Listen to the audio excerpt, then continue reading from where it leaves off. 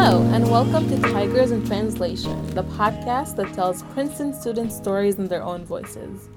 We hope to build community around language at Princeton and to spark conversations about our experiences. I am Mariam Kamel, and today we will hear from Kevin Jung, a member of Princeton's Great Class of 2023.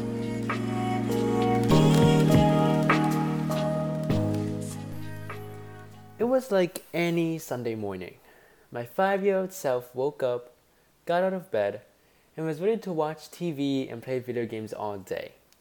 But when I walked out of my room, I knew that my plans would be derailed because my parents were already up and fiddling with my Lightning McQueen backpack, putting loose leaf paper in my folders and restocking my Ticonderoga No. 2 pencils. I asked, "What's going on?" but in Cantonese because that's what my parents spoke. And they joyfully informed me that they enrolled me in a local Chinese school. It was safe to say that I cried throughout the entire car ride. I was already a student with perfect attendance who attended school 5 days a week, but now I had an additional responsibility of going to school on Sundays too, without my consent. So those tears were justified. I walked into the classroom that day with my parents right behind me like two security guards to ensure that I'd be paying attention in class. And the first thing I noticed was that all the other students were much older than me, which was very intimidating, and it was abundantly clear from their, let's say, naughty language that they also didn't want to be there. But I also noticed that they were all Choksing, that is, an American whose parents are Chinese immigrants, just like me. The teacher then came in a few moments later, handing each of us a textbook whose title read Pinyin, and immediately started shouting, "Bo po mo fo, de chen ne le," and expected that we followed along with her. This was when I postulated that my parents must have signed me up for the wrong class, because the seemingly harsh tones that came out of the teacher's mouth did not sound anything like the fluidity and musicality that I associated with Cantonese, my mother tongue. And only a few years later did I realize that my parents had knowingly signed me up for a Mandarin class rather than a Cantonese class. From their perspective, it makes perfect sense. Mandarin is a quickly expanding language that has gained international prestige, while Cantonese is a dialect limited to only Hong Kong and Southeast China. So it is not commonly employed outside of those regions. And in terms of utility, Mandarin could land me employment opportunities in mainland China, where years of industrialization transformed their cities into technological epicenters, and allow me to communicate with 15% of the world's population. In my parents' eyes, speaking Mandarin equated with success. Where does that put Cantonese? So for me, this experience revealed some of the fundamental differences within ethnic communities that we tend to oversimplify as one homogeneous group. People always assumed that Mandarin and Cantonese must be similar because they're technically dialects. While the written language is identical, the pronunciation and even grammar of the two spoken languages are completely different, and the dialects are not mutually intelligible. To me, Mandarin was as foreign as French or German, and it couldn't fully represent my cultural identity. So here I was in class, surrounded by many students who, for once, shared my facial features and olive complexion, and from an outsider's point of view, it may seem as if I belonged there. Yet I still felt a sense of alienation, the same uneasy feeling that I experienced in my majority white charter school. I was labeled as an outsider. I spoke a language that only the uneducated would speak in mainland China, deemed inferior to the national standard. And in Hong Kong, Cantonese symbolized disobedience in a communist regime that only promotes Mandarin. And thus, in speaking this language, I bore the weight of all these prejudices and presumptions. Needless to say, I had absolutely no desire to be there. And after a few weeks, my parents stopped taking me to class, probably because it took so much strenuous effort every Sunday morning to drag me out of bed and drive me to school. Deep down, I think they knew they were putting me out of my misery.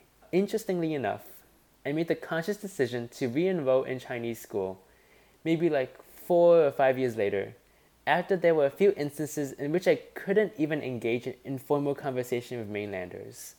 I stuck with it for quite a long time, but I never felt comfortable there. Maybe because the teachers always tried to eliminate my Cantonese accent. The school just didn't present as a safe space. I felt like I couldn't openly practice my oral skills without the possibility of incurring harsh judgment. And at the same time though, I started taking Spanish classes in middle and high school, and that became of a priority to me, so I was never able to reach a proficient level of fluency in Mandarin. And I don't regret it at all. If I had compelled myself to continue studying Chinese, I would have never put myself out of my comfort zone and considered learning Spanish. I think I gained a new perspective of the world through the lens of Hispanic culture and tradition that piqued my interest in simply a way that Mandarin could never have offered. But, of course, that's another story for another time.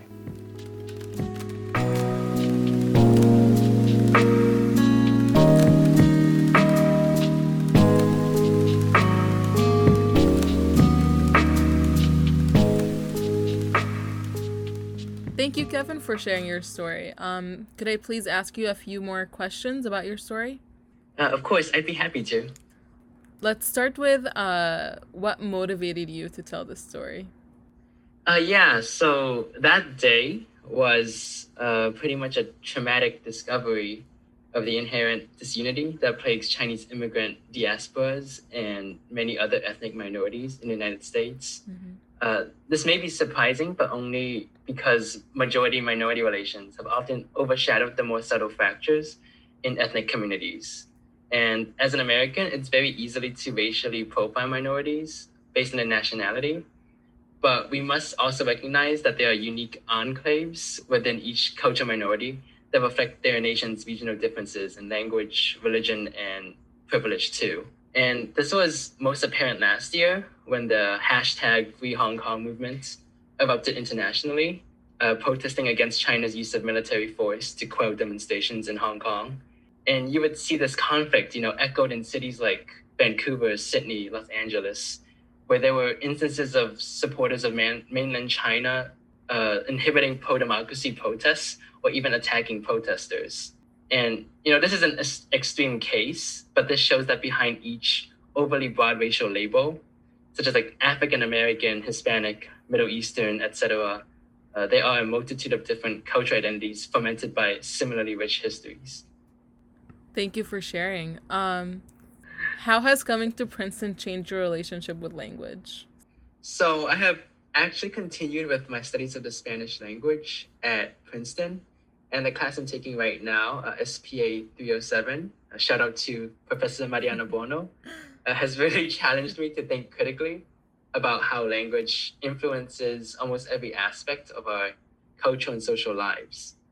And for example, language can be used as a political weapon to discriminate against minority populations. And it can be used to sow discord and create divisions. We are often characterized by how we talk, allowing us to communicate much more than what we explicitly state, whether that may be intentional or not.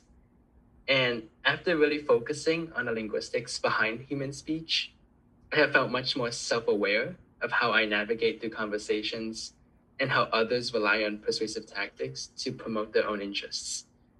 And having been brought up in a bilingual household where I clumsily juggled with two very distinct languages, it was always more difficult for me to pick up on social cues.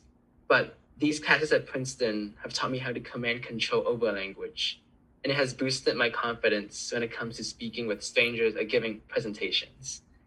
And I find that I have a much healthier relationship with my multilingualism now, and overall, I feel much better about the way I speak. Oh, that's really good to hear. How do you think your relationship to Cantonese might change in the future? Or will it at all? Yeah, so while I feel like I almost have an obligation to learn Spanish because I have been so fascinated by Hispanic culture that I've seen growing up in South Florida, I've never felt and still don't really feel an urge to improve my Cantonese. And I haven't really considered the ramifications of that until I started attending college. And once again now, since I'm living in my own apartment for the semester. And every time I spend an extended period of time away from home, my connection with my Chinese heritage becomes somewhat fainter. So like when I speak with my mom on the phone, it's like picking up an instrument that you haven't played in years, and you have to fiddle around each of the individual keys. I can have a simple conversation with her, but I never feel comfortable discussing complex issues with her because I just lack the vocabulary to do so. And I fear that I will eventually lose the language altogether, especially because I also plan on studying abroad in Spain, South America, and really focusing on my Spanish. And what I fear more is that I will regret not taking action to prevent it. I simply just don't have the motivation to preserve my Cantonese. I used to feel guilty about not continuing with my study of the Chinese language, but I've realized that maybe my identity isn't solely defined by my ancestry, and that's completely fine. Oh, thank you so much for being here today, and we really appreciate you sharing your story with us.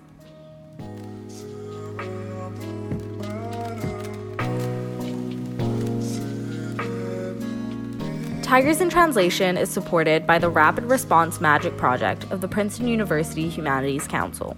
Please subscribe to the show on Apple Podcasts, Spotify, or wherever you listen to podcasts. Do you have a story you want to share?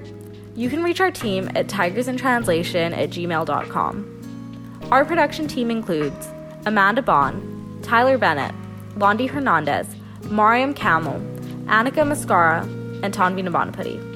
Our faculty advisor is Dr. Sean Gonzalez. Thanks for listening.